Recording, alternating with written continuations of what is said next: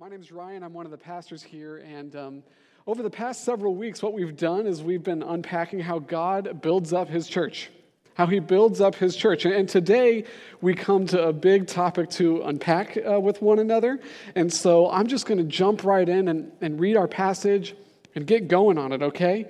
So if you have your Bible, go ahead and open up to Matthew chapter 16. Matthew chapter 16, that's where we're going to be. If you're new to the Bible, that's okay. You're not alone. The book of Matthew is the first book in the New Testament, which is the writings that were written after Jesus' life, death, and resurrection by his apostles, by his disciples. Matthew's right at the beginning, and that starts about 2/3 of the way through your Bible. Once you find the book of Matthew, find the big number 16. That's chapter 16. And then skip on down to the little number 13. That's the 13th verse, and where we will be gathering from, or where we will be working from today, okay? So I'm going to read it here, and then we'll get going. My Bible has a title on top of this that says, Peter's Confession of the Messiah. When Jesus came into the region of Caesarea Philippi, he asked his disciples, "Who do people say that the Son of Man is?" They replied, "Some say John the Baptist, others Elijah, still others Jeremiah or one of the prophets. But you," he asked them, "who do you say that I am?" Simon Peter answered, "You are the Messiah, the Son of the living God." Jesus responded, "Blessed are you, Simon, son of Jonah, because flesh and blood did not reveal this to you, but my Father in heaven.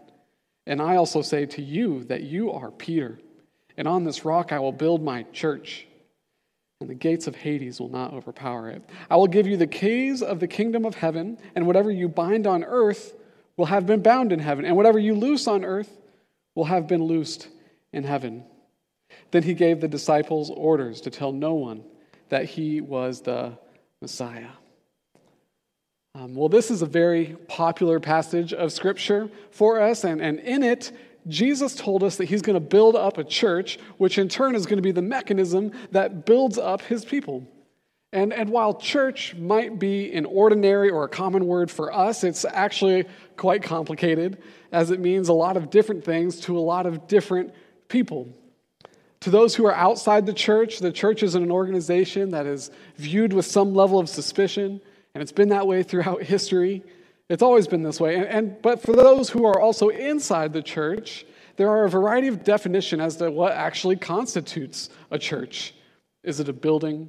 Is it a hierarchical structure like the Roman Catholic Church or the Lutheran Church? Is the church not confined to a building or a denomination at all? Is it just the people of God everywhere? Everybody who's put their faith in Jesus, everybody who's trusting in the promises of Jesus. You see, it's actually fairly difficult to define the word church nowadays, but we have to ask it here. We have to try, because Jesus, in this text, it says he uses the word church as the thing that he is building. What is he actually building? What is he actually referring to? A building, a denomination, a people? What's more confusing is that when we venture beyond the definition of the word church into the experience of church, many who would say they are a part of a church wrestle to see the value that church actually brings.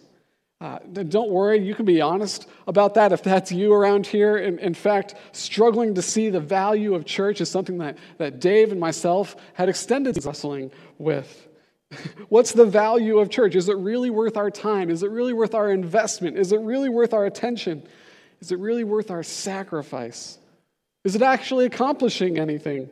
Why does it feel so laborious? Why does it feel like a chore, like an inconvenience? Why on some weeks it just feels like it's a time suck? We've been there, and we love helping people with those questions. In fact, that's what we're going to be doing in our sermon today. Some of us are perhaps wrestling with these questions for the first time because we're actually, given the occasion of coronavirus, we're actually engaging the Sunday morning church experience in new ways, which is forcing us to ask questions. What actually is church? If I can watch it in the comfort of my own home, on the comfort of my own couch, on a screen, in my pajamas, on Wednesday. What's really the true value add here? By the way, if you're listening to this on Wednesday, we're so glad that you're here with us. Thanks for tuning in. These are all great questions to ask, and to answer them, what we actually have to do is we have to counterintuitively get out of the way of this word church. Right up on the front end. Why? Because church has spent centuries and centuries, like a slow meandering river, it's spent centuries picking up all of this sediment and moss and debris. Have you ever seen the end of the Mississippi River? It's just full, it's brown, it's dark brown. That's kind of what the definition of church has come to be. It's muddy, it's murky, it means different things to different people. It's all molded together. It's got 2,000 years of accumulated institutions and associations and definitions. The word that's really written behind the church here in your Bible is the Greek word ekklesia. And ekklesia is not a river full of definitional sludge. What it actually is, it really carries with it more of a brick-like clarity that you can hold, that you can touch, that you can find out and decipher what it is very simply by looking at it. So we're going to be unpacking what ekklesia is today. Because when we hear the word church with our modern-day English ears, we hear way more than what Jesus' original hearers did and what the first century people of his day did when they heard the word ekklesia. Okay? And we need to get this right because there's a lot of big promises here, are there not? Jesus said that his ekklesia is going to have ultimate power over Satan and hell. He says that it plays a primary part in the actualizing, the realizing of the Lord's Prayer. The Lord's Prayer is, thy kingdom come, thy will be done on earth as it is in heaven. Jesus says that he's handing over the kingdom, the keys to the kingdom, which are going to bring that heaven to earth, to the assembly in the midst of the ekklesia, to actualize and realize kingdom realities in their midst. Not just spiritually in heaven, but actually down here on earth. He's saying that he's empowering the assembly to fully realize its greatest spiritual hopes. Nothing less.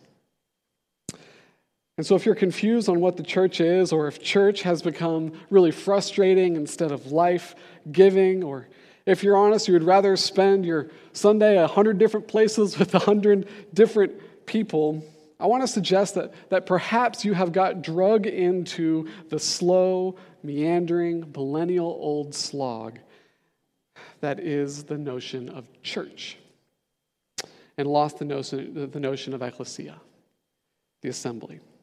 And so I hope to get all of us back on track this morning, okay? And to do that, we're going to unpack three main aspects of the ekklesia that Jesus reveals for us in this passage. First, the foundation of the ekklesia. Second, the nature of the ekklesia. And then third, the power of the ekklesia. And this sermon is actually going to function more like a three-course meal where we're going to start with a salad. That's going to be really the foundation. Then we're going to get to the meat and potatoes, or tofu and vegetables, if that's you. When we're talking about the nature, what is the nature, the essence of ekklesia? And then we're going to finish with a good dessert, the power of ekklesia. Okay? So, first, the foundation, the foundation of the ekklesia, the assembly. Jesus is using a physical building metaphor here. Okay, what does he say he's building it on? The foundation. I love this interchange between Jesus and his disciples. First, he asks them who people say that he is, and they just pop off answers. One person says, John the Baptist. And it's true, many people heard Jesus' message and thought he was a sort of raised from the dead John the Baptist, because their messages were so similar of repentance and baptism and kingdom. Their messages were so similar that people often heard Jesus' message and they're like, is that John the Baptist? In fact, even Herod, who actually had John the Baptist beheaded, when he heard about Jesus and his message, he said, John the Baptist has been raised from the dead. And then someone else says, Elijah. There's a prophecy in the Old Testament about a great prophet coming to speak to the people before the Messiah would come, Elijah. Some said that you are Jeremiah.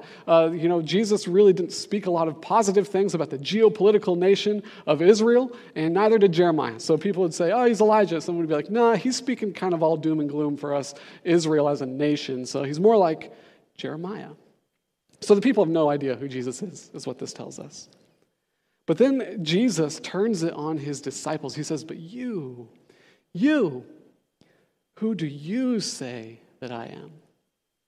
It's the most important question in life. Who do you say that Jesus is. It's such an important question. We actually spent a whole sermon series unpacking it as we walked through the Gospel of Mark. We called the sermon series the most important question ever asked, because the Gospel of Mark is oriented around different people answering that question differently, who Jesus is. If you're watching on our YouTube, you can actually just skip on back there. It's on our YouTube channel, the most important question ever asked. And so Jesus asked this question, who do you think I am? And you can picture the disciples conferring among themselves. And Peter steps forward to present the answer. He said, you are the Messiah, the Son of God. And you get the sense that Jesus is overjoyed with this answer. He says, blessed are you. He loves this answer so much that his response actually mimics Peter's answer. Peter said, you are the Messiah, the Son of God. And Jesus says, that's right. That's my name, and that's my son-father relationship. And then he goes on to say, this is your son-father relationship, Peter, and this is your name. He says, you are the son of Jonah. Presumably, this is Peter's father's name. And I say to you that you are Peter, Petros, and on this rock, Petra, I will build my Ekklesia, my assembly. So Jesus' response mimics Peter's answer and throws in this play on the word rock. Now there's been a historic debate around what this means for the foundation of the church. What does this mean for the foundation of the church? Is it Peter? Is Peter the foundation of the church? This is the Roman Catholic Church has taken this position, and so they trace the succession of the sitting pope back to Peter. That's not necessarily through birth line, but actually through gospel transmission. Or is it on the full band of disciples who would be apostles? You see, all of them were present, and Peter could be acting as a spokesperson of sorts here. And that might make a little more sense, because in just a few chapters, what we see happening is the disciples get into an argument. And that argument is who's the greatest in the kingdom of heaven. And it's difficult to imagine them having that argument, given their interpretation of this passage being, oh, Peter, he's the rock. He's the thing that everything's going to move forward upon. But that's still pretty presumptuous, and so when it comes to interpreting Scripture, it's always best to interpret Scripture with Scripture. And to do that, we look at Ephesians chapter 2. Ephesians chapter 2. It's a great chapter of Scripture. We're going to pick it up in verse 17, but what's happening in these verses right here is the Apostle Paul is actually arguing for racial reconciliation, for ethnic reconciliation between Jews and Gentiles.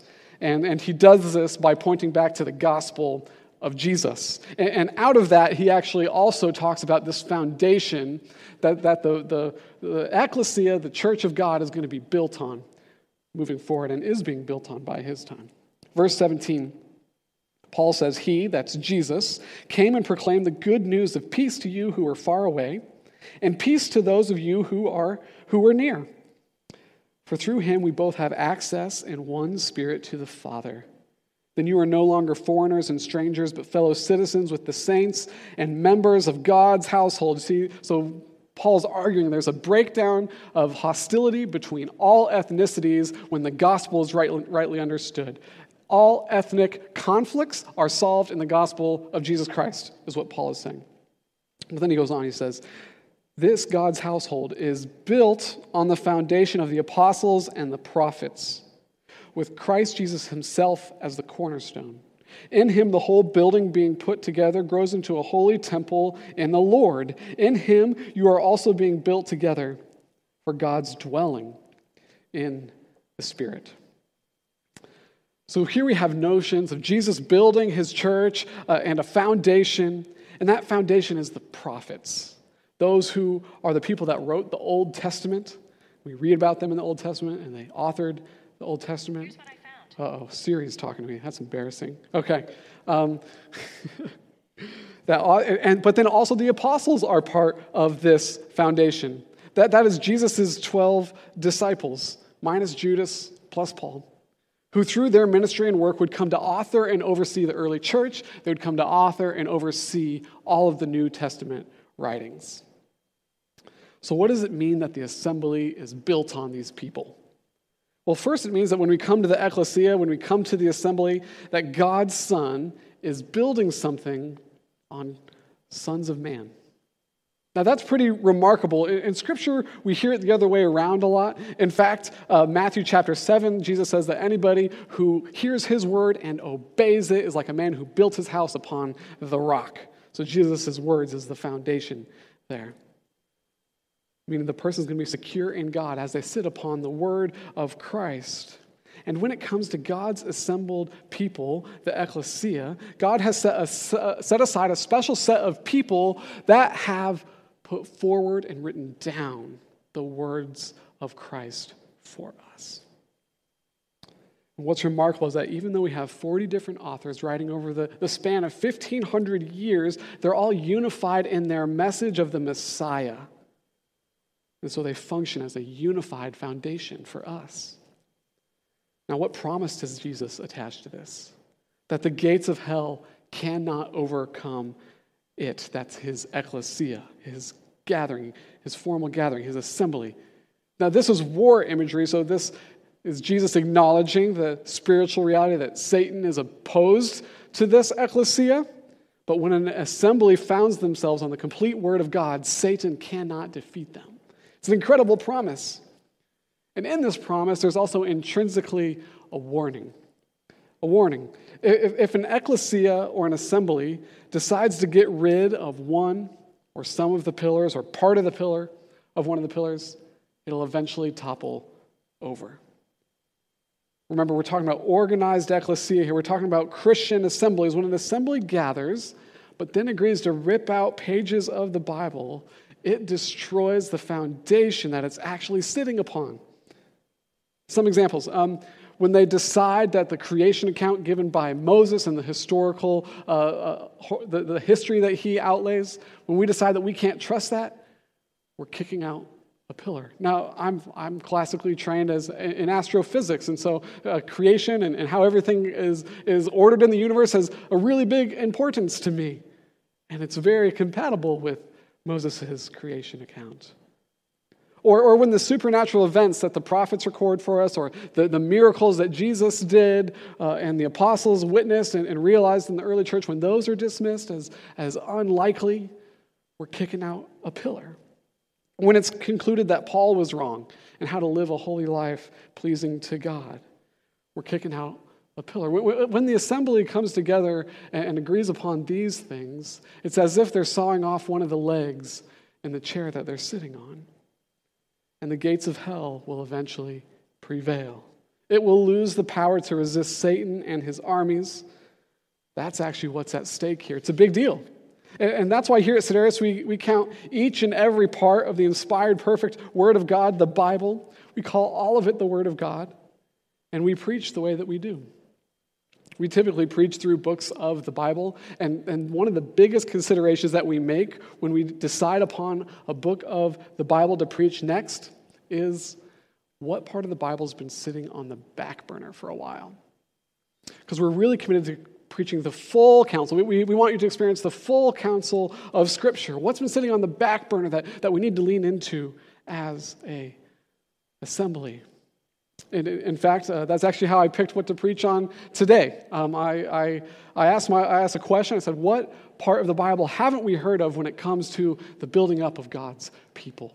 And I realized that we had not had as our starting point the words of Jesus. And so I looked through our list of build-up scriptures that we've compiled for anything that's coming out of the Gospels or Revelation, those parts where Jesus' words are speaking. You see, we're thoroughly committed to preaching the full counsels of God's word here in this community without holding back the parts that are hard to stomach, without holding back the parts that we think you may not like. That's our job. Why? So that Satan will not prevail in our midst. So that's the foundation of the ekklesia that Jesus is. That's the foundation. That's what this ekklesia is built upon. The prophetic and apostolic ministry that brought us the word of God, the Bible. But what exactly is Jesus building on top of it? What is Jesus actually building on top of it? What's its nature? And to understand that, we need a proper conception of this word ekklesia and how Jesus used it. For those of my friends who enjoy unpacking history and language and how those two work together, this is going to be fun for them. For those of us who aren't really, don't really love the technical stuff, this might be a little boring, but stick with me because it's going to flesh itself out in a really practical way, okay? But before I want to talk about what the Ekklesia is, we need to talk about what it isn't, because some of us have even been taught this word wrong. At some point, someone who is trying to prove that the church wasn't a hierarchy like the Roman Catholic Church, what they did is they noticed that ekklesia, the assembly, the word that Jesus uses here, sounds a lot like ekkaleo, which means to call out. And they concluded that the assembly was simply those who God had called out of the world and separated. And voila, now the church, as we have translated here, isn't an institution anymore. It's a people. Now, it's true that the people of God are those who God has called out from the world. In fact, the entire Bible is really narrating that point. But we actually don't get it from this word here. This word is saying something much more dynamic than that. It actually represents what's a common etymological fallacy, which typically preachers make, which is we come to the Greek languages and we find a word that sounds like the word that we're trying to figure out what it is, and we end up conflating and equating their definitions with one another. It's like if we were trying to figure out what the word butterfly meant, and we say, well, we know what butter is, and we don't know what fly is, so a butterfly must be a small insect that's made of churned dairy, okay? That's not exactly how we work with language, right? So how are we to understand this word ekklesia? Well, if you were to sit down and read through the Gospel of Matthew in a single setting, this is what you would see. You would see that Jesus went from town to town to town declaring the kingdom of heaven was at hand. The kingdom of heaven was at hand. The kingdom of heaven was at hand. It was close. It was coming to earth. He said, who will receive this kingdom? He told his followers to pray for the kingdom. He told them to seek the kingdom. He told them to ask for the kingdom. He told them to proclaim the kingdom of God. He promised to reveal the secrets of the kingdom of God. And then he goes through parable and parable and parable, telling them what the kingdom of God is like. The kingdom of God is like buried treasure. The kingdom of God is like a valuable pearl. The kingdom of God is like a sower sowing seed in a field. And we come to this interchange now after 15 chapters of this, and he says this to Peter. He says, on this rock I will build my, and if you were forced to fill in the blank, you would say kingdom 100% of the time. But that's not the word that he used. He uses ekklesia. And it's almost jarring, because for the first 15 chapters, Matthew tells us that Jesus has been about kingdom, kingdom, kingdom, and now we have ekklesia, assembly. So what is it? What is this ekklesia? What is this assembly? Well, it originated in the 5th century BC Athens, where playwrights and historians were using it to really talk about these gatherings that were happening in cities of citizens coming together to debate and then vote on issues called polis. This is in the Greek world. Aristotle really grabbed onto these and loved these, and so much so that the person who he mentored, Alexander the Great, implemented them across the kingdom. There were these polises in every city. In every Greek city, there was a polis. His successors would come to establish 30 such cities with polis in the Palestine era. But by the 1st century, these political ekklesia, they're political bodies that were debating political issues and voting, these were no more. Greece had morphed into the Greco-Roman Empire, and democratic debate and voting was now a thing of the distant past. But the ekklesia remained as a word. It was used to describe the assembly of people, or crowds still, that were unified around a common purpose. So we actually see this in the Bible. So in Acts chapter 19, Luke is talking about a crowd that is protesting against Paul. For hours and hours on end, this protest went on, is what Luke tells us. He calls this protest an ekklesia. Some people are upset with the governors are kind of upset with the protest. They say, hey, we actually have methods where people can come together and try things in more judicial areas if Paul's done anything wrong. So go to that ekklesia and try your case there. Ekklesia is a unified assembly with a common purpose. But what purpose did Jesus have in mind? That's the question, right? What is the purpose that Jesus had in mind? Well, in the 3rd century BC, a number of Jewish scholars, they began translating the Hebrew scriptures, that's the Old Testament, into the Greek, and what is now called the Septuagint. And the Septuagint is a great tool. We don't get our English translations from it today. We go back to the original language still of the Hebrew, but it's a great tool because it's a lens into how people understood the Greek language around the time of Jesus. And it's a lens, and we learn a lot about what Ekklesia really means when it comes to the people of God through that Septuagint lens. And Israel is defined as an Ekklesia after they come out of Egypt, when they assemble together as a visible demonstration of their nationhood under God. They're called an Ekklesia. When they assemble before Mount Sinai to receive their kingdom's laws, Ekklesia. When they're instructed to assemble continually to hear the law read, Ekklesia. When they regularly assemble at the temple to worship God, Ekklesia. When they assemble in festivals, Ekklesia. In fact, their entering of the Promised Land is also viewed as one great assembly in the area of Palestine. And what we come to find throughout the entire Old Testament is that Ekklesia serves as a very crucial but simple role. It's the assembly of God's people that makes God's kingdom visible. Ekklesia is the assembly of God's people that makes God's kingdom visible. And there's this debate about what part of ancient Israel, what part of their assemblies were political and religious, but they're actually the same thing. To bow before God as king, that's a political statement, is also the same thing as to bow before God as Redeemer. That's a religious statement. And so the Ekklesia, or assembly of Israel, is something that God's kingdom made, what was God's kingdom made manifest. A people worshiping and submitting themselves to the rule of God. But when God exiles his people, first the northern kingdom, then the southern kingdom, Ekklesia is no more. It's gone. All that's left are the prophets prophesying a time when God would send his Messiah to establish Ekklesia once again, his visible kingdom on earth. Once again, that's in the prophet Joel chapter 2. And so in the Old Testament, Israel's entire political career and national story is pictured as an assembling and then a scattering through exile, and then the promise of another future, more glorious Ekklesia to come. And so this is what Jesus has in mind when he's talking about Ekklesia, a new Israel of sorts. Here is the reconstitution of God's physical, visible kingdom on earth that Jesus talked nonstop about. But now the kingdom isn't going to express itself geopolitically by occupying a plot of land. No, now the kingdom of God made visible is going to happen anywhere his people, Ekklesia, wherever and whenever they assemble.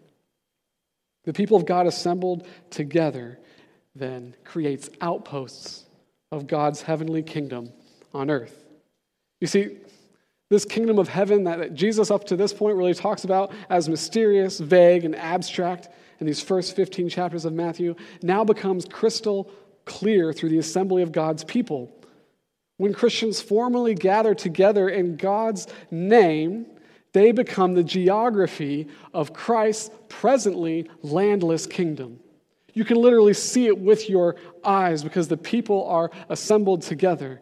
They're agreed on who their king is. It's where they come together. They identify one another. They wave their kingdom passports in the air. They sing and shout their allegiance to God above all other allegiances. It's where they bring in new members through baptism, where they proclaim the promises and the decrees of their king, God's word, above all else. It's where they look back to the founding of their kingdom, the Lord's Supper. And so by nature, this assembly is political. Now, don't hear me wrong. It's not political in the sense that it aligns with political parties of the day. It's actually political in that it parts with all the political parties of the day. And this is what we need to keep in mind, especially now. The people of God assembled into local ecclesia, into local assemblies, has always been a protest of the reigning, sinful, broken government. And governments, they always catch on to it. Why do you think Christians have been persecuted by government entities for centuries, for millennia? Their assemblies in the first century proclaimed an ultimate Lord and King, Jesus Christ. Jesus' Ekklesia is intrinsically political. Lord is the name that was used, the title used of the emperor.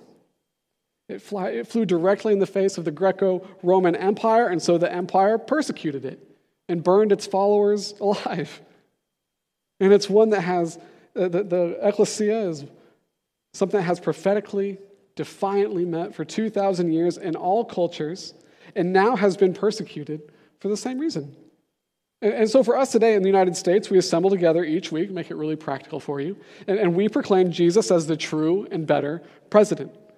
We proclaim Jesus as the true and better Supreme Court bench. We gather together and we proclaim Jesus as the true and better creator and author of laws. Jesus is better. We politically proclaim it every time we gather together as the assembly. So that's the political nature of the Ekklesia, which is very crucial, but perhaps more importantly for us, there's a very practical nature of the Ekklesia, of its nature, and that's its physicality. Because there's this thing about Ekklesia that's a bit ironic to talk about in this format electronically with you. Because if you were to look at Aristotle, this philosopher who loved the notion of Ekklesia, you'd look at him and you'd say, well, the Ekklesia, it's not a building, right? He would say, of course the Ekklesia is not a building. There's no people there. And then you'd look back at him and say, aha, well, the Ekklesia is not a building, it's a people. He would look back at you and maybe a little cockeyed, he would say, well, the people are the people. They become an Ekklesia when they gather together. See, that's the beauty of this very plain word, Ekklesia. It's tied to the idea of physicality, of place. It's chained to it, in fact. You can't get away, you can't separate the idea of Ekklesia and a place to gather. People, and whether that be in a building people owns, or the church owns, or in a field, or there has to be a place. And then when the assembly disbands, the people are no longer called an Ekklesia. Why is this important? Why am I leaning into this? Because there's this notion that pervades American and Western Christianity that goes like this. I can be part of the church, the Ekklesia, on my own. I can do that on my own. Which Jesus and his apostles would come alongside Aristotle and say, that's kind of nonsensical. How can you be part of an assembly? How can you be part of a gathering by yourself? It's completely illogical, but it's exactly what Satan has convinced millions of Christians of in order to separate them, tempt them, destroy them. Now, don't get me wrong. Many have left Ekklesia, local assemblies, for good reasons. Perhaps an assembly they were part of started to forsake the kingdom and image of Jesus Christ and started pursuing the kingdom and image of a charismatic leader, or the kingdom and the image of the Democratic Party or the Republican Party. Or perhaps they were actually, this Ekklesia, this assembly started to forsake some of the foundation that it was supposed to be resting on. Perhaps the leadership actually hurt them in some significant ways. Perhaps this assembly started malfunctioning instead of building them up. And Jesus talks about these people. In John chapter 15, he tells us a parable about a lost sheep. He says, suppose one of you has 100 sheep and loses one of them. Do you not leave the 99 behind to go find the other one? You see, Jesus has compassion on those who have become disconnected from the Ekklesia. Deep compassion. Why? Because they're disconnected from the life that he's trying to bring them through his physical kingdom gathered. So what does he do? He goes and he goes to them. But he doesn't stay there with them. He's not content to just sit and hang out with that one sheep. No, he kneels down, he picks them up, he throws them on his shoulders, and he walks them back to the other 99. Now, in the case of our example, it doesn't mean that Jesus will bring them back to an unhealthy assembly they left that hurt them, but he wants to bring them back to a healthy one where they can find life again. Now, you can have a relationship with Jesus on your own. Don't get me wrong, absolutely. But the chief end of Christianity, what Christianity is all about, isn't just a personal relationship with God, even though that's kind of been said over and over. It's the personal relationship with God in the midst, coming back to, continually re-engaging the assembly, that it might be built, that you might be built up. Why? Because Jesus told us that the assembly is where his tangible, physical kingdom is. And so therefore, it is the primary way that he unleashes his kingdom presence and his kingdom power into their lives. Now, I'm mostly preaching to the choir. If you're tuning in, it's likely because you have been connected to the Sedaris assembly regularly. For many of you, you were the lamb all alone in the wilderness. You've shared your story with me. You were the lamb all alone in the wilderness, and Jesus came, and he picked you up, and he put you on his shoulder, and he walked you to Sedaris. And you're experiencing life. And COVID has sidelined our assembling for a bit. That's okay. We're taking steps to establish Jesus' kingdom outpost in Wallingford once again. But many of us have friends who conceive of Christianity like this, who won't let Jesus pick them up and bring them to his Ekklesia, to his assembly, his kingdom outpost, for whatever reason. And the question is, how do you invite them? How can you help them let Jesus put them on his shoulders and bring them to one of his assemblies? Well, it's as simple as starting a conversation about it. Bring up your experience of God's assembly, a powerful way that it gripped you. If it's true that, in fact, our assemblies are a place where kingdom, heavenly realities are fleshed out in our midst, surely there's something you have experienced. Go ahead and talk about that with your friend who is a Christian. If they don't bring up their decision not to go in assembly afterwards, just simply ask them curiously why, and then listen to their answer. It will most likely, just as a heads up, it's most likely going to be a mixture of pain and erroneous thinking. And that's fine. Okay, that's fine. Just listen. Just listen. The disciples of Jesus really aren't out to win arguments. We're out to win hearts. And so you just need to listen. There's no need to correct any erroneous thinking that might be going on. And then you do one of our Sedaris principles, which we call lead with lament. You join with them in the mourning of their pain. And then you invite them. And then you see if they come. That's how you invite somebody. You don't turn it into an argument where you're more concerned about their heart, that they come and experience the kingdom realities that are present as we assemble together. Okay. So that's the foundation of the assembly, the Word of God, and the nature of the assembly. It's both physical and political. Now let's get to our dessert, okay? The power of the assembly. The power of the assembly.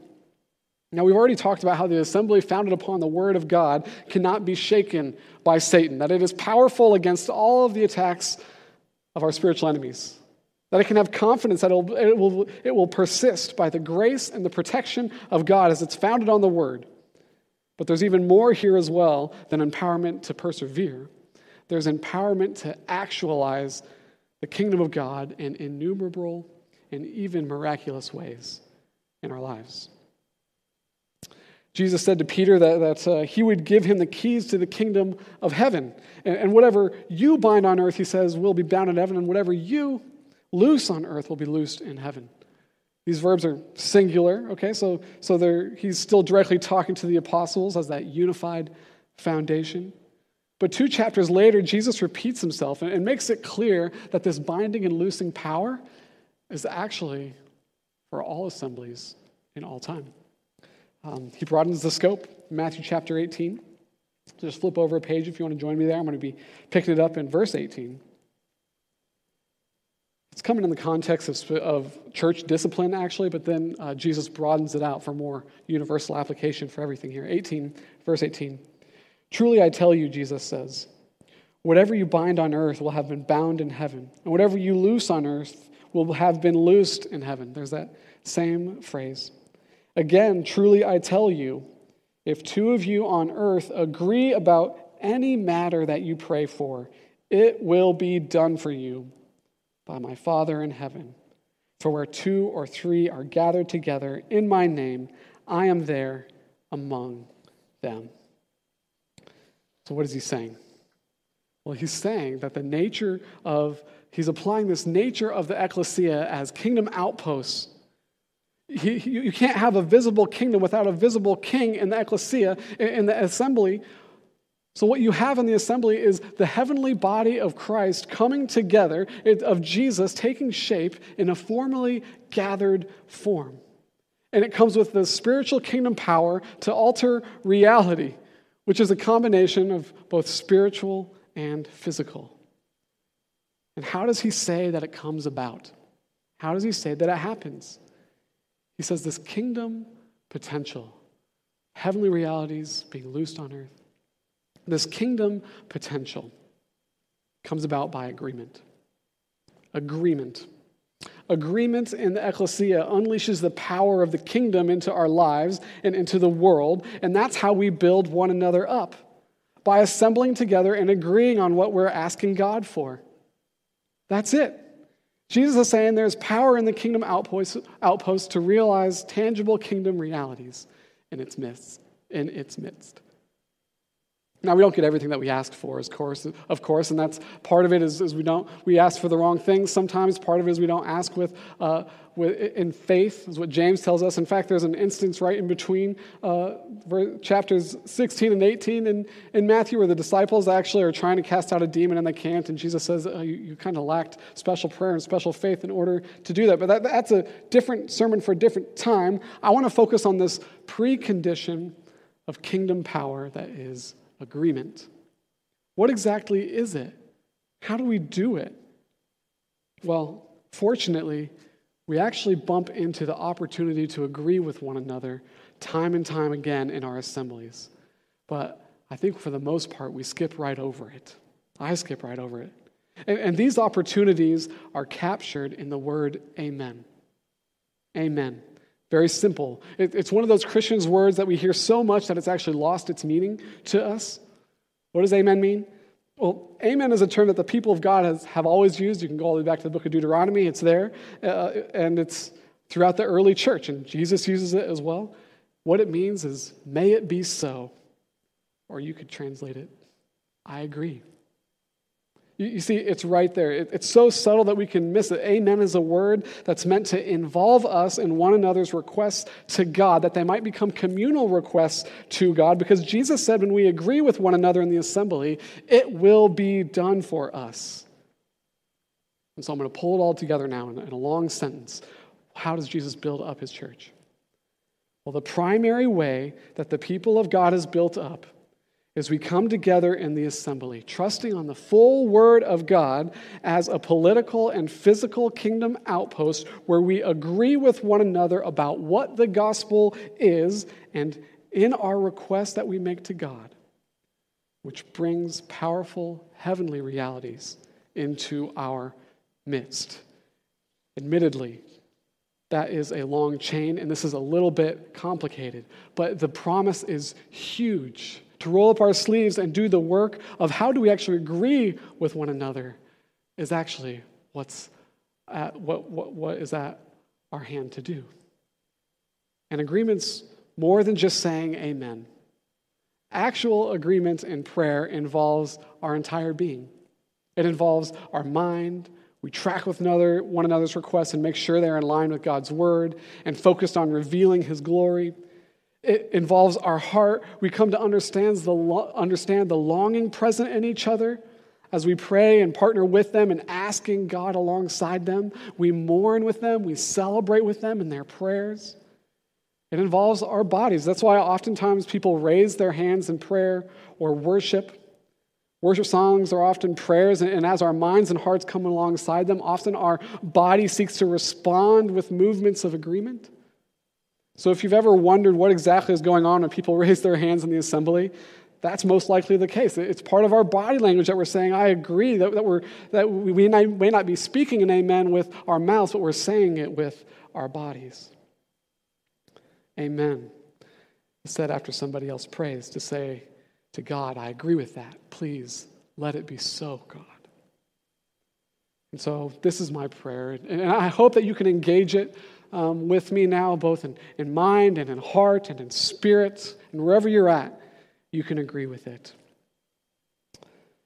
Father, our world is hurting. It's hurting, but you are the beautiful healer. Please make your glory manifest to your people and to our city. Father, please reveal your Son, Jesus, and his gospel.